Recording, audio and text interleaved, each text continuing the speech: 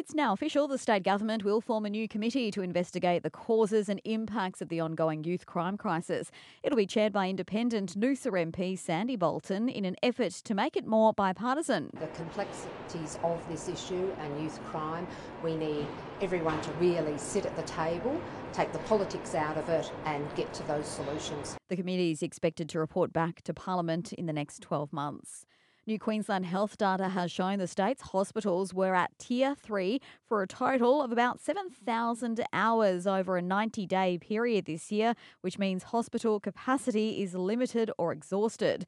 The Sunshine Coast University Hospital only reached that level once in that time, where beds were at capacity and patient needs went unmet. That resulted in 15 hours where the local hospital reached its capacity limit.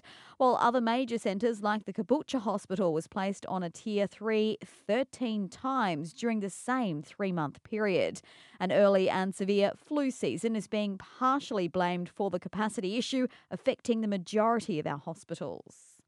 A world-first study is coming to the Sunshine Coast. It's called the Breast Density Trial, which aims to educate women with breast density on how they'll look on mammograms and assess the different ways the message is delivered. The study recruitment period will run for 6 months. Results from the study will help to inform future policy for breast screening programs in Australia and the world. And following up from an earlier story this morning, a man's now been transported to SCOO in a stable condition following a pedestrian and vehicle collision on Kingsford Smith Parade in Maroochydore. The accident happened just after 6 a.m. The male patient, aged in his 40s, suffered a leg injury.